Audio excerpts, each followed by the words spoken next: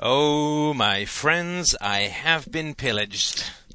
How are you? I was reaching for my shoelaces and felt a direct jarring from behind. Subtle, yet still invasive. I just got my check for my sales. I sold a couple $100K worth of stuff in March, so I just got my commission check for it. So I just got my check, as I mentioned. Sorry, I was interrupted by a phone call. But I got my check, and I got, I guess, my pay plus my commission was $25,600, $25,500. And after paying off my federal tax, my Canada pension plan, my provincial sales tax, which is like your state sales tax if you're in the States, and my contribution to employment insurance and so on, I am left with the princely sum of $13,600, which I think is 47 or 48% taxation. Now, the wonderful thing is I get to take my $13,000 and change home and carve off another $4,500 of it for my property tax. And then I'm going to go out for dinner with Christina tonight. We will pay a massive tax on our wine, a massive tax on the gas to get there, and we will also pay 15% on everything that we buy at the restaurant, and a further 10% sales tax tax on alcohol. So really, when you get right down to it, the amount of money that changes hand between me and the restaurateur is about 10 cents on the dollar. The rest of it all is just taxation. And of course there'll be a tip, but I don't mind the tip at all because that is for services rendered, as opposed to the other stuff, which is really just a complete rape and pillage for the vanity and greed of politicians and bureaucrats. And this is the money that they use to get the next generation into debt and to pay for the war. We're now, of course, at war in Afghanistan because we believe in it so strongly and blah, blah, blah. And so this is the kind of raping and pillaging that occurs up here in the Great White North. So the next time someone tells you about how wonderful Canadian-style socialism and public health care is, you just tell them that it really is just a ream. And the reason that I'm sort of shocked at this is because I have never experienced this before. I mean, of course, I pay taxes and how, but I have never experienced this level of direct taxation because of my last company, where I worked for quite some time, of course. The company that I founded, I was a consultant. And so I was paid, and then I had all the deductions of my car and my house that I used as a home office, and so I was able to get by on pretty much much less taxation. But this salaried stuff, where they just deduct it at source, it's just a rape and pillage. It really is. And so it's kind of shocking for me. I think I felt my motivation just dip a little bit to work so hard to close these software deals, because I'm really making, I guess, my nominal is 6% commission, which is not great, but, I'm still negotiating that. But after it's all said and done, I'm getting about 3% commission, and it's a lot of work. It's some travel. It's, pretty stressful at times, and I just, for another 3%, I could care less. So anyway, I'm just in the process of redesigning my own compensation package at the moment, so this has been fairly instructive, I guess you could say. And this is why, to continue the conversation we were having this morning, before I do absolutely will and get to my movie review, get the corrupt people out of your life, get the greedy and corrupt people out of your life, because when you look at your taxes, there are already so many people with their hands in your pockets who are completely corrupt anyway. Why give away an ounce more of time than you have to, right? So I'm working about sort of 5 hours out of 8. I work 5 hours out of 8 for the government, and that's not even counting the national debt. It's probably 6 or 7 hours out of 8 for the government. And so, given that a good 2/3 to 3/4 of my productive day is slavery, I'll be goddamned if I will spend one more hour than necessary around corrupt people who are pillaging either my ideas, self-esteem, integrity, virtue. I already am pillaged enough during the day as it stands that I won't spend one extra minute being pillaged in my private life, and that's why, from my standpoint, I think it's also important to get the corrupt people out of your life. But enough of that. Let us go on a journey, my friends, a journey to the vast unknown of Skull Island. So, I watched, this is going to be half a movie review of half a movie. I watched King Kong, the new version, last night, and Christina, God bless her pure and beautiful soul, let me watch it. I know she wasn't that keen on it, but she was okay to let me watch it. The reason I wanted to watch it is that I like Peter Jackson, and also because I'd heard that there was a cool fight between King Kong and, and some Tyrannosaurus Rexes, and I am still in touch enough with my childhood to think that that's kind of cool, and it was, and so I'm glad. I mean, the movie's really slow, and it's a bit ponderous to begin with, and it's not very believable, and so on. But I couldn't help but look at, every time I look at a movie or read a book, what it is a dream, and you can analyze these things as much as, and as consistently as you can analyze any other kind of dream, because it's a projected extrusion of fantasy. And so it's exactly the same as what goes on every night in our dreams. It's just a bit more formalized, and there's more craft involved, and this and then there's more choices involved, and so on.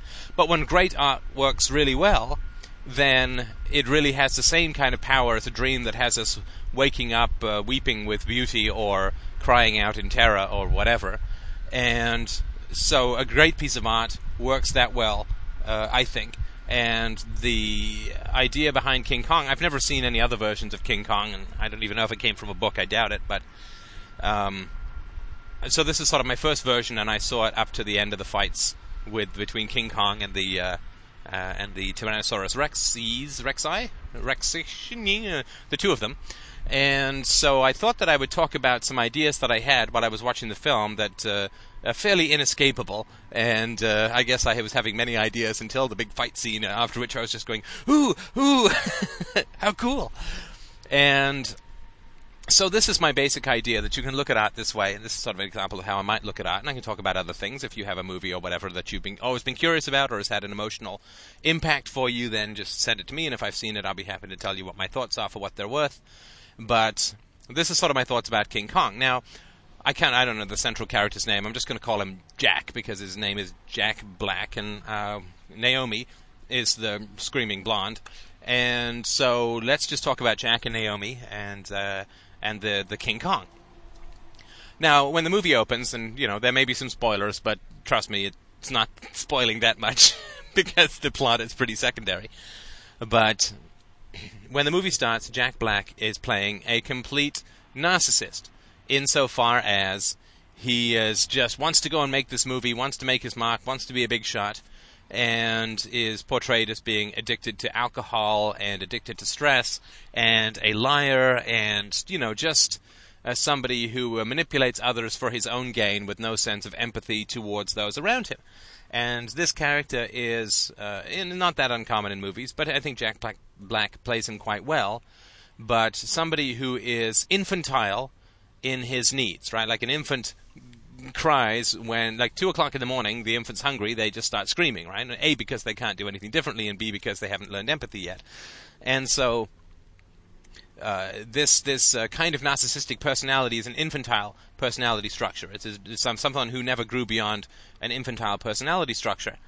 And so all they are aware of is their own needs, and other people are just means to satisfy their own desires, needs, wants, and preferences, and they can't conceive that other people might really have different viewpoints, or if they do, they're just irritating things to be batted away.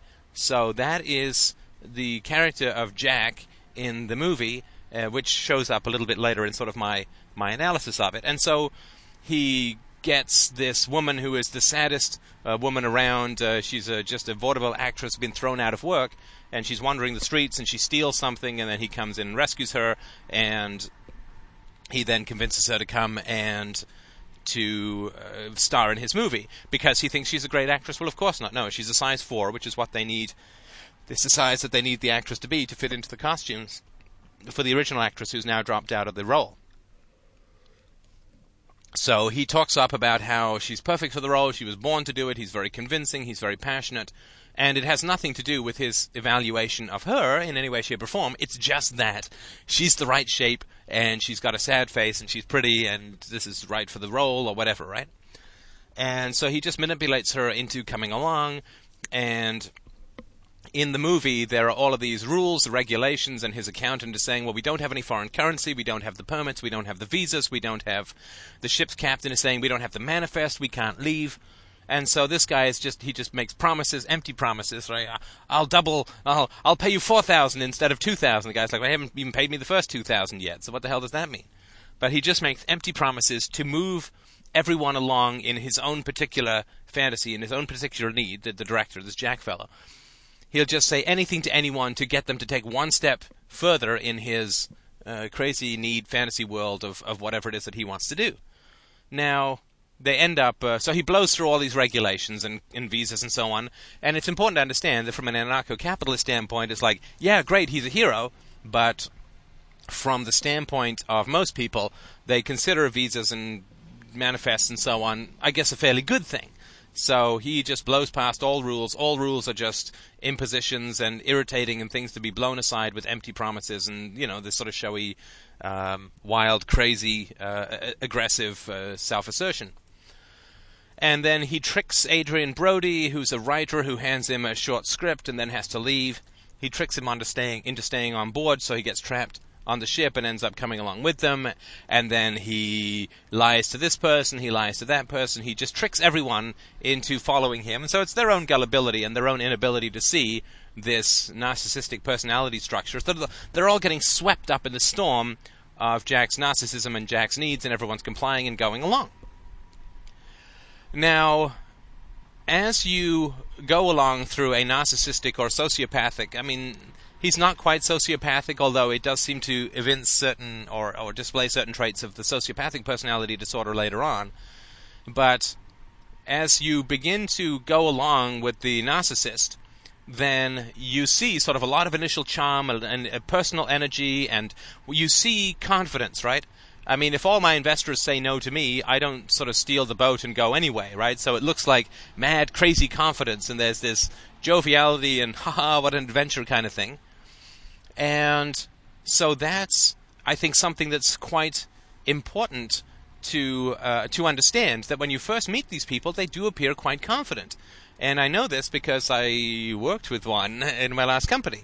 They appear very confident, and to a certain degree, I found myself drawn into and admiring that level of confidence, because as somebody who was a tactical operator, right, in the business, there's strategic and there's tactical, right? And strategic is where are we going to be in 5 years.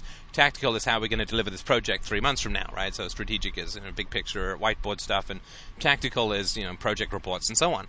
And so because I was a tactical guy, I didn't have a lot of confidence, because having a lot of confidence when you're a tactical guy is a bad thing, right? If you're a project manager, you've got to have a pessimistic streak in you a mile wide. We can talk about this another time, but the people who are strategic and big picture and they talk big and this and that, they look like they have a lot of confidence. And the same thing is true with this Jack Black fellow.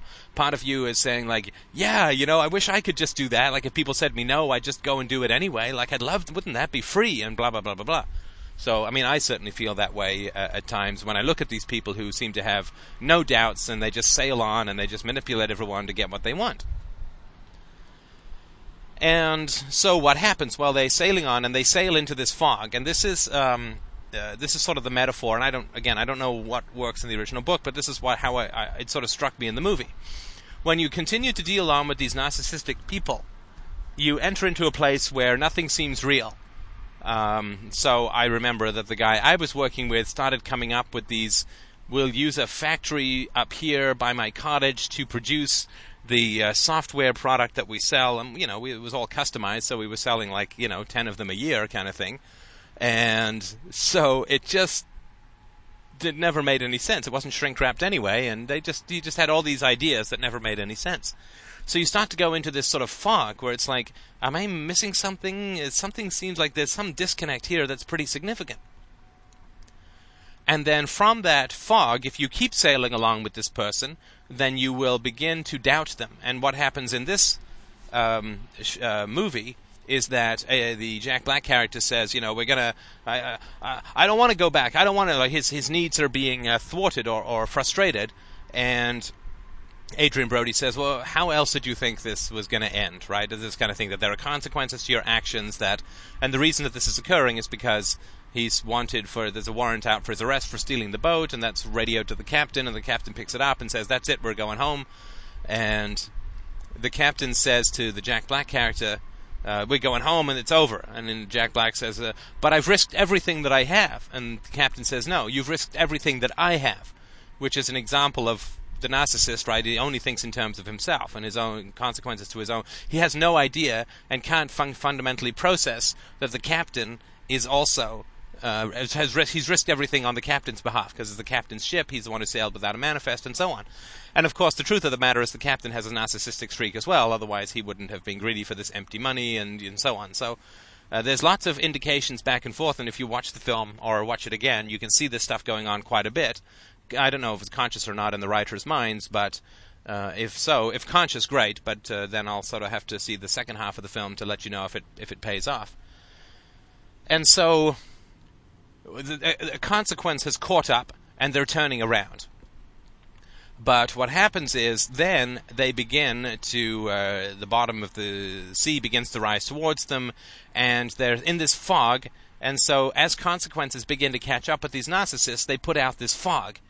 Right, so in my business ventures in the past, or one of them, when I was working with a narcissist, as it all began to catch up with him, his crazy overspending and vainglorious self-aggrandizing and advertisements that were more about him than about the product and all this and that, then he began to put this fog out. You know, we're going to do this, we're going to do that, there's this opportunity, that, we're going to do the growth, and it all became very sort of confusing. So there's a fog, and you continue down the road of the narcissist, and as consequences begin to repercussions begin to collect around the narcissist, they'll put out this fog. And so they're sailing through this fog, and then they hit this wall. And it's interestingly phrased. It's called a wall, not just a crag or some cliffs or some whatever, right? Some rocks sticking out of the ocean. It's called a wall. And of course, walls, for those who know that are Pink Floyd, are psychological manifestations of defenses, right? Whenever you see a wall someone's got to get over, or if you watch a film called The Good Father, I think it is, with Anthony Hopkins, he builds a wall at the end because he's unable to connect to people and so on. Walls are defenses. I mean, it's all pretty fundamental, right? As the song goes, all in all, you are just bricks in the wall. Everyone I meet, it just builds my defenses because they're cold and unavailable and so on, without, of course, recognizing that the guy Pink himself is cold and unavailable. So, of course, he says, you're all just bricks in my wall, never saying, of course, I am just a brick in your wall, right? Because that's the narcissistic problem. It's a narcissistic personality problem.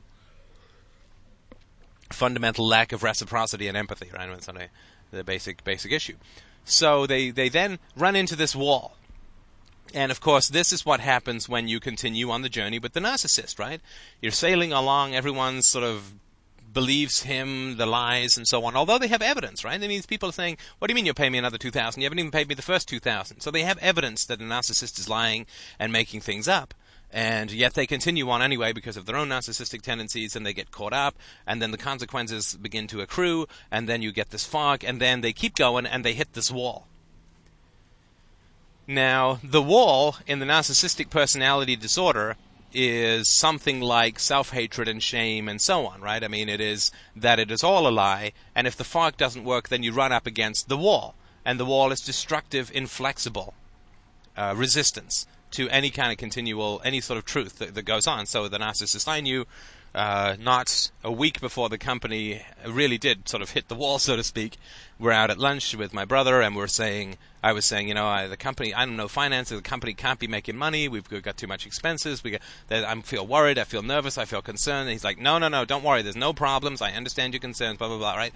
Keeps putting out the fog, keeps telling me that I'm wrong, and then you hit the wall, and there was a lot of angry resistance, right? A lot of, damn these guys who are holding me to account. I mean, who are they to? I'm the founder. I'm a co-founder. I'm a this. I'm a that. Right? Lots of a blank kind of reactive resistance to the truth and to any kind of judgment. A complete inability to handle criticism. Right? A complete inability to handle any kind of correction or any kind of skepticism. Right? I mean, the narcissist is enraged by skepticism and sentimentality and other kinds of things, but they just can't handle any contradiction from anybody else. And that's indicative of a false self. Or the false self can't be corrected because the false self is nothing but a falsehood.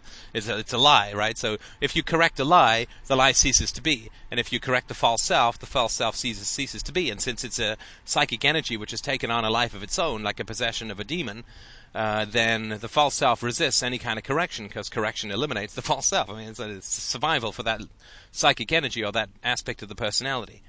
And so they run up against this wall, and this causes the ship to ground itself, and they sort of can't get free, and so on. And then Jack Black takes a bunch of the actors and the cameraman and so on, and he goes to the island. Like, he wants to go to the island he's being driven on. And then there is a meaningful exchange between the magnificent black first mate guy and his sort of weedy younger sidekick guy, who's reading in a very subtle metaphor, Heart of Darkness, Joseph Conrad's Heart of Darkness. And he says, well, why doesn't Marlowe turn back in the river? Like, why doesn't he just turn back? And the magnificent square-jawed black first mate says, because he must go on to face the demons, or to face his demons, or something like that. And that's, of course, I mean, a pretty standard interpretation, and what it says, of course, is that this is not a movie about these guys going into the jungle. It is about a man driven onwards to confront his own demons, and he's driven onward by his own demons, and so on. The term confront is sort of ambiguous to me at this point, so I haven't seen the end of the film. I don't know what happens, but I'll sort of tell you how it goes along as it plugs along. And so and then the young guy says, looks up and says, so it's not an adventure story, is it? And the black man says, no, it's not an adventure story. And this is a pretty important thing, right? I mean, they're sort of saying in the movie, consciously or not, this is not a film about a bunch of guys going into a jungle. This is a film about confronting demons or going into your own personality and so on. So the people who, the skipper who wants to turn back, he is not going onto the island. He just wants to get his boat off the big wall, off the big rocks, and he wants to go and just get back, just leave. He's not interested in exploring the island. And that's because he's a guy who's finally realized that this Jack Black is a narcissistic liar, and he just doesn't want to continue to follow him anymore. He's giving up on everything. He's going to go back and face fines and jail time and the probable loss of his vessel. But just to get back, he recognizes that if he continues on, he's likely going to die, because it's what happens when you keep going with a narcissist, right? And so he stays on the boat, but Jack Black and a bunch of the actors... It's a great line in the movie, actually, where they say, actress, you take them all around the world, and all they end up looking at is a mirror. And this is a narcissist, too, right? I mean, this is a metaphor for narcissism. No matter where you go throughout the world, all you're doing is looking at yourself, right? So when people talk about politics, and they're actually unconsciously talking about their families, and they've got the state standing in for their father, this is an example of a narcissistic, right?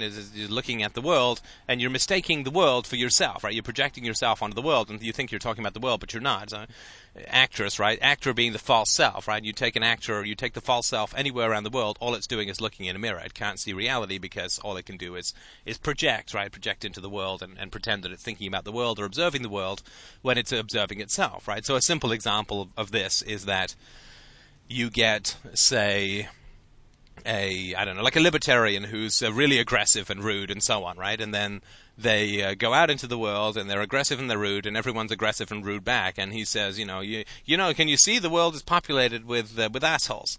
And, it is to some degree, but, it may not be entirely that they're spontaneously coming out of the woodwork, but that it may be that an aggressive libertarian or a socialist, whoever, is actually creating these people through being aggressive, right? That's an example of the false self going out into the world. You're mistaking the world for yourself, right? So you think that I'm just being assertive and honest and blunt, and then everyone just gets really aggressive at me, and that's an example of mistaking the world for yourself, right? So the actual aggression is in the person going out into the world, but all they do is think that the world is being aggressive back at them, and that's sort of an example of this kind of problem. So the Jack Black and the actors and the cameraman and so on, they go onto the island. And there's lots of signs of warning. I mean, this is the funny thing about these kinds of stories, right? That warnings are everywhere, right? It's not just the foreboding drums and horns of doom. It's, the human skeletons and skulls and, people flayed alive, rotting in the reeds and so on, and people sort of strung up in these bizarre semi-crucifixion style split sapling kind of arrangements, and there's lots of signs that there's some fairly bad stuff going on, and to push on and be blind to all these signs is interesting, right? But of course, the narcissist doesn't notice the signs. The narcissistic part of the personality doesn't notice the signs, right? I mean, in the same way that we can have terrible dreams for 5 years and never analyze them. We don't look at the signs, right? We don't look at our own feelings, our own instincts, whether we feel good around our family, whether we feel bad around our family, whatever, right? We don't notice the signs. We keep plowing on, right? And in life, basically, things just keep getting worse and worse until you learn your lesson, and then they get better. And if you don't learn your lesson, they'll just keep getting worse and keep getting worse. Like if you don't figure out that you're an alcoholic, things will get worse and worse and worse, and then finally, one day, when things are bad enough, well, you'll figure out that you're an alcoholic, and this life just keeps making the lessons harder until you learn them, right? I mean, that's been my experience. So they go onto this island, and they're sort of wandering around this scary tomb-like area, and the Jack Black, and then you see this terrifying little girl, and she's muddy or whatever. I don't know what her pigmentation is, but she's really scary. Like, ee. And Jack Black, no sense of danger whatsoever, right? Again, no capacity to recognize danger is the hallmark of the narcissist. So what looks like confidence is not confidence. It's just a complete inability to recognize danger because there's no empathy to surroundings whatsoever. They don't have courage because they don't feel fear. The narcissistic personality does not feel fear. They feel rage. They can't feel any shame because they're entirely shame-based, right? Whatever the false self is based on, it cannot feel, right? If you were shamed into creating a false self, like if you were just shamed for being who you were, and you create a false self to pretend that you're something other, you will never be able to experience shame, right? So, obviously, this Jack Black character as a child was terrified and bullied and brutalized, and so the false self is now built on, I don't feel fear, right? I completely have cut off my access to fear, which is not healthy, right? I mean, you really do want to be able to feel fear in your life. And so he goes up to this kid and says, have some chocolate. I mean, this is completely inappropriate, right? He's got chocolate in a wrapper. I mean, the kid is not going to know anything to do with chocolate whatsoever. Because, this is some savage kid who's, raised on an island, doesn't have any idea what he's supposed to eat it. And he's talking to this kid and getting irritated, right? So this is his relationship to children, that he just tries to bribe them as he tries to bribe everybody else. And he doesn't recognize that the kid can't speak English, so he just snaps and gets irritated at the kid. And he tries to hand the chocolate to the kid, and without recognizing that the kid's going to have no clue, and he gets aggressive with the kid. Right? So again, no sense of danger, no sense of the other, no sense of empathy, no sense of what it's like to be the other person's shoes.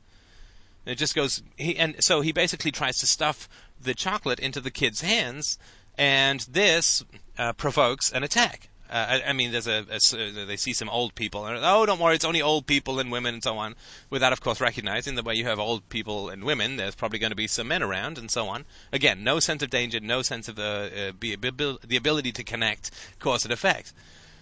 And so he's dismissive, he's contemptuous, he's aggressive with the kid, and then one of his crew gets a spear through him, right? And then they basically start, these howling men come out attacking this, that, and the other, right? And so there's a scene of horrendous violence and so on, and I found that a little tough to take, but I was relatively okay with it. At least they didn't go total graphic.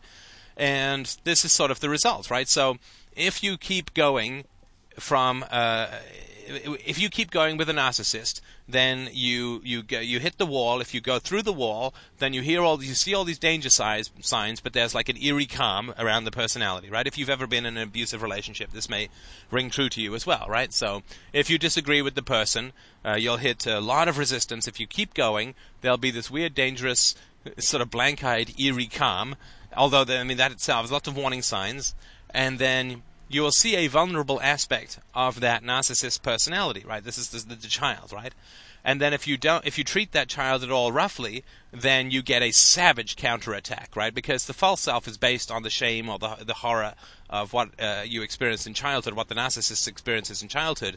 And so when you break through the narcissist defenses, you go over the wall, you go into the beach, you go through the outskirts of the personality, you will then come across a child. And then if you treat that child roughly, you bribe them, you snap at them, you try and force them to eat candy that they don't understand, then you get all of the howling demons of the narcissist's rage.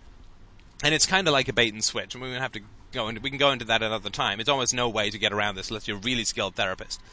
But you will get all of the counterattacks, all of the howling destruction, whether it's emotionally abusive, verbally abusive, physically abusive, or complete withdrawal, or whatever punishment is in the offing.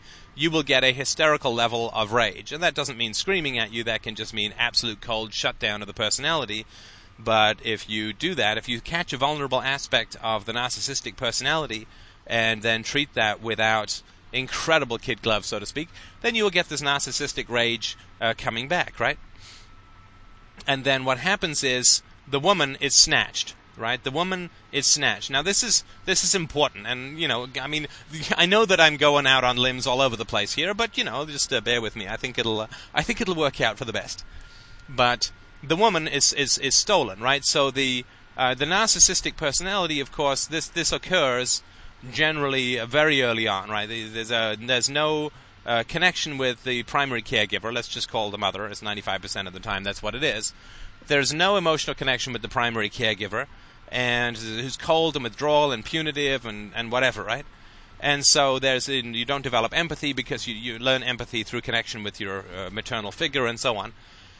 And so you don't develop empathy, and so as these narcissistic personality defenses are broached, a great hunger for the feminine arises. I mean, we're talking about a male here. I have no idea to what degree it works with the feminine. I sort of have to ask Christina about that. Not because she's narcissistic, but just because she's an expert on the subject, and I'm just an amateur of sorts. And so there's a great hunger for the feminine, so these savages steal the woman, right? She's the mother, right? They need the mother, they want the mother. And then what they do is they hand the mother over to King Kong. Now, King Kong, so obviously, is an infant, right? This is the infant aspect of the personality. Incredibly strong, incredibly brave in a way, right? But that also comes from a kind of narcissism. Incredibly loyal, and we'll sort of get into that in a second, but basically the savages take the woman, they steal the woman and hand her over to King Kong. And King Kong takes the woman and carries her off and doesn't kill her, right? It hangs on to her. And she then tries to get away, and he sort of catches her, and he's really angry. He's really angry, and terrifyingly so, right? I mean, this is the infant, right? I mean, this is the infant within the personality, right? Within the personality, the infant personality is lord of the ecosystem, right? In the childhood, in very early childhood, and so he's the big ape who rules the island, right? And so the villagers, the savages, give the mother figure to the infant, and then she's frightened of him, right? The reason that you end up with narcissistic personalities is that mothers are terrified of infants, and therefore, because they're immature, the mothers themselves, they're terrified of the needs of the infant, the authentic, genuine spirit of the infant, because they're nothing but false self themselves, and so they withdraw, and they view also the uncomfortable feelings that the infant produces in them to be kind of like rage, and because they're infants themselves, or worse than infants, they respond with rage and coldness and manipulation and anger and so on. And you can talk to mothers about this when they're very young. I mean, they're not always filled with this glowing, soupy love for their infants, and quite often it's quite the opposite. And so the savages hand over the mother to the infant, and then the infant takes the mother, and this is sort of what mothers feel when they have a baby, right? That they're carried off by their infants because their entire schedules are dominated and dictated to by their infants. So they feel like they're carried off by their infants in the way that King Kong carries off this Naomi Watts character. So they're totally at the mercy. And so what they want to do is get away from their children. I'm talking about the narcissistic parents here, right? So they want to get away from their babies. And so they ignore them, they're punishing, they're punitive, they're contemptuous, they're unavailable, they're whatever, right? They don't bond with the children, they don't interact with the infants, and so on. And the infant experiences this as manipulation, and it causes great rage and frustration in the infant, which is what you see with King Kong. So when the Naomi Watts character tries to get away from King Kong during a break, right? So, the mother wants to run out of the house when the baby's sleeping, or something like that. It's to be free, right? Free of the baby's endless needs and requirements and demands. And I'm talking not about all mothers. It's narcissistic, and it can be fathers too, right? So I think that when you see the scene where the mother figure's trying to get away from the infant King Kong figure, then the infant becomes incredibly enraged, right? And then I think it's quite a wonderful scene where the mother figure then plays with the infant, and it's quite touching and quite moving and so on. And what happens then is she's sort of joking with him, she's doing her vaudeville pratfalls and trips and so on, and he enjoys this, right? He actually has a connection, the infant has a connection with the mother figure. So he's enjoying this, he's laughing and so on, and he's rough, right? Babies are rough in that way, they don't sort of, in this particular sense, there's their own strength and so on, they don't understand, they're just learning empathy, right? So she's obviously pretending to have fun falling over, so then he tries to knock her over and so on. And she lets that happen a few times, and then she stands up and she says, no, that's enough, no more. And you see this wonderful thing, right? So when you have a narcissistic personality, and this is a good therapist, right? A good therapist will interact with the brutalized and lonely infant in the narcissistic personality structure, and will sort of play, and then the narcissistic person, like the infant, because it's untrained and unschooled in empathy, will then become too aggressive. And the therapist has to set boundaries, right? Has to set boundaries. This is what good mothers do at the beginning of an infant's life, and this is what bad mothers don't, and good therapists, very good therapists, have to do it later. So she says, no, that's enough, right? So she sets a limit, and there's a great scene, right? Like all narcissistic personality structures, when limits are placed on them, they get enraged. And so he gets enraged, and he hurls and throws things around and so on, and then one of the rocks that he throws up on the cliff sort of lands on his head, right? So he gets some sort of interesting moment here. And again, I'm not saying all this is conscious on the part of the screenwriters, but I think it's very interesting to look at, right? So he's raging, he's throwing all these rocks around but he's not harming the woman, right? This is how you know it's a infant maternal bond, right? That's being worked out in the movie. So he's not harming the woman, because this is the infant can't harm the mother, right? I mean, she's the source of life, right? So he'll get angry, he's having a tantrum, he's throwing things around. He throws a rock up a cliff, and then that rock rolls down and hits him on the head and kind of dazes him, right? Which is the very first beginning of reciprocity, right?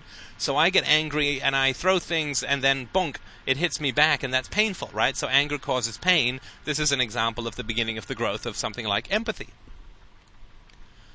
And so then he wanders off. Again, quite fascinating. He doesn't return to play with her. He just wanders off.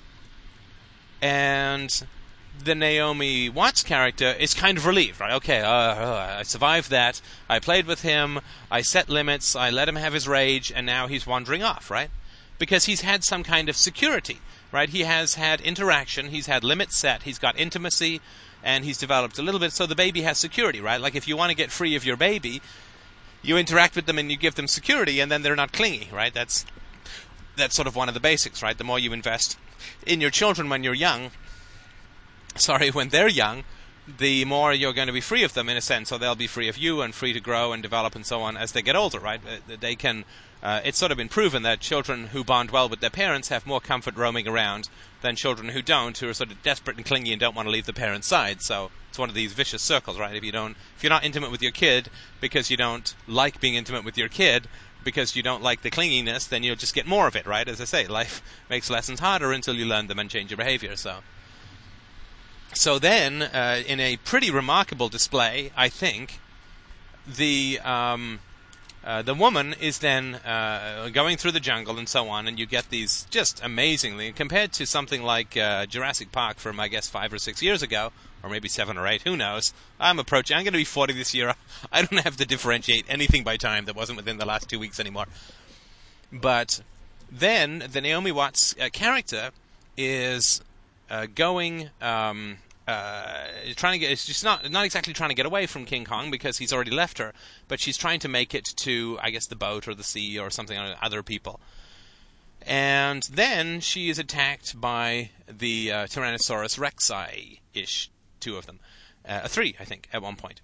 And here you see the effects of her interacting with King Kong, playing with King Kong, setting limits, standing with him when he has his temper tantrum, right? Because the baby has to learn that the temper tantrum doesn't get the desired effect. This is called reparenting in therapeutic terms, right? You're trying to reparent the original infant within the personality structure. And so by standing in the face of his rage, she doesn't rage back. She doesn't scream at him to stop throwing stuff around. She just stands there and looks at him. So she accepts the fact that he's angry. She doesn't react to it. He's obviously in a pre-verbal stage, so she can't say to him, gee, what's making you angry, right? I mean, this is why, it's an infant, right? And so he's had a calming effect on his personality, but now there's been a bond, right? Now a bond has been created. So this infant personality has now had, he's got the mother. The mother has tried to get away. He has expressed his rage at the mother trying to get away, and then he bellows his rage at her, and instead of bellowing rage back at him or fainting or throwing herself off the cliff, she plays with him. And then he tries to play back with her, and she accepts it for a little bit, and then she says, no, that's enough, stop. And he has his temper tantrum, and she accepts that, and he learns that he gets pain for himself from his temper tantrum, so he gets some sense of empathy and connection, that there's a self and there's an other. Right? So the most important thing to teach babies, there's you and there's me. We both have needs. You're the primacy because you're the baby, you're pre-verbal, so you get deferred to in a lot of ways, but there is a me and there is a you. And you can get angry at me, and that's fine. I'm not going to rage back, and you can be frustrated, and so on. But I am going to have to set limits, and I will play with you. But if you're too rough, I'll have to not play with you, and so on. This is the back and forth that teaches an infant personality structure empathy. And it's all pretty important, and it's all very healthy, and it's all very good. And so what happens then is that when the mother is in danger, the seemingly indifferent personality structure, like the infant King Kong, then absolutely puts his life desperately on the line to save the mother figure from whatever assault, right? So this could be the fantasy of the infant if the father's abusing the mother, who knows, right? Or the young toddler or whatever. But this is an important thing to understand from a sort of psychoeducational development standpoint, that loyalty towards the maternal arises out of intimacy and interaction with the maternal, right? So empathy breeds loyalty. So when somebody plays with you and they're enjoying your company, and then they set limits, it means that they actually respect you and think that you can take it, and they're not frightened of your rages and so on. And it does take an enormous amount of courage with a baby who's raging, and with King Kong in particular, who's a rather large and aggressive baby, to stand there and to be empathetic towards that, right? And this also, I think, has something to do with what is mentioned about the Naomi Watts character, that she is the saddest woman that Jack Black has ever seen, right? Which is partly projection, because she doesn't have a false self in the way that Jack Black does. And so she can feel her own sadness. She is also a comedian who's very sad, so she obviously gets both aspects of the psychological journey or reality, which is that, laughter and sadness and so on. So she has a much more developed personality than Jack Black's character, and so she's able to do creative things like play with the ape and so on. And while all of this is going on, and I just got to the end of the fight with the Tyrannosaurus Rexes, and so I just got that the ape had bonded with the woman, like the infant had bonded with the mother, and that's a step forward, right? This is what gets the infant out of the savagery of this brutal island and towards something like civilization, right? The taming of the id, if you want to put it in Freudian terms. And so what happens then is that Jack Black, his character, is completely, absolutely, and totally blind to the danger that's going on, and shows still an enormous amount of lack of empathy towards everyone around him, right? So people get killed, and he keeps saying, well, we're gonna not let him die, not let his death be in vain. We're gonna finish the movie for this guy who just got trampled by the Brontosaurus or whatever. We're gonna finish the movie for him, and we're gonna take all the profits from the movie and donate it to his wife and children, and so on, right? And he says the same thing twice, and I'm sure he says it again before the end of the movie. But this is an example. He still feels no danger, no empathy. Whatever terrible things happens that he has caused still end up serving his ends, right? So he dragged everyone on this island. He lied to get everyone on the island. People get killed. And he's like, great, now that they're dead, we have to keep going with my project, right? So this is the narcissistic entitlement, right? And whatever happens, good or bad, my project, I'm going to manipulate you, and, I understand emotions and feelings enough to the point where I am going to manipulate you, but basically, no matter what happens, my agenda is going to get served, right? So this is, I don't know particularly yet, because I haven't seen the end of the film, whether the infant represents, the King Kong / infant represents Jack Black's personality structure or not. And we'll find out as we go on to the rest of the film. But I hope that you enjoy this. I think that this is the level. I mean, you could go for hours on any of this sort of stuff. But I think it's important when you look at artistic experiences, or movies or books or whatever, have a look at them like their dreams and what they're saying about it, and why have certain stories resonated, like this, like the third time or fourth time that King Kong's been remade. Why is it that this resonates with people, and why is that image of, I guess it was originally Fay Ray in the hands, the paw of the ape? Why does that image resonate so much? Well, because the infant, from the infant's personality, the infant is the size of the ape relative to the mother, right? The infant perceives themselves as being much larger and more primitive than the mother, and so I think it's just an image that works psychologically because it's got a real kind of accuracy to it. And so I would really invite you to, within your own life and in your own dreams and with your own experience of artistic expressions, to look for this kind of stuff. I think it's very interesting, well worth examining, because you can get a lot of self-knowledge and personal growth out of it. And I also would appreciate you coming by freedomainradio.com, click on the donate button, throw a couple of bucks my way, and you will get fine, overblown, and deeply detailed reviews of just about anything that you can think of. If I've seen it or read it, I'd be more than happy to do it. So please send me in your invitations if you'd like to. Thank you so much, and I look forward to your donations. All the best.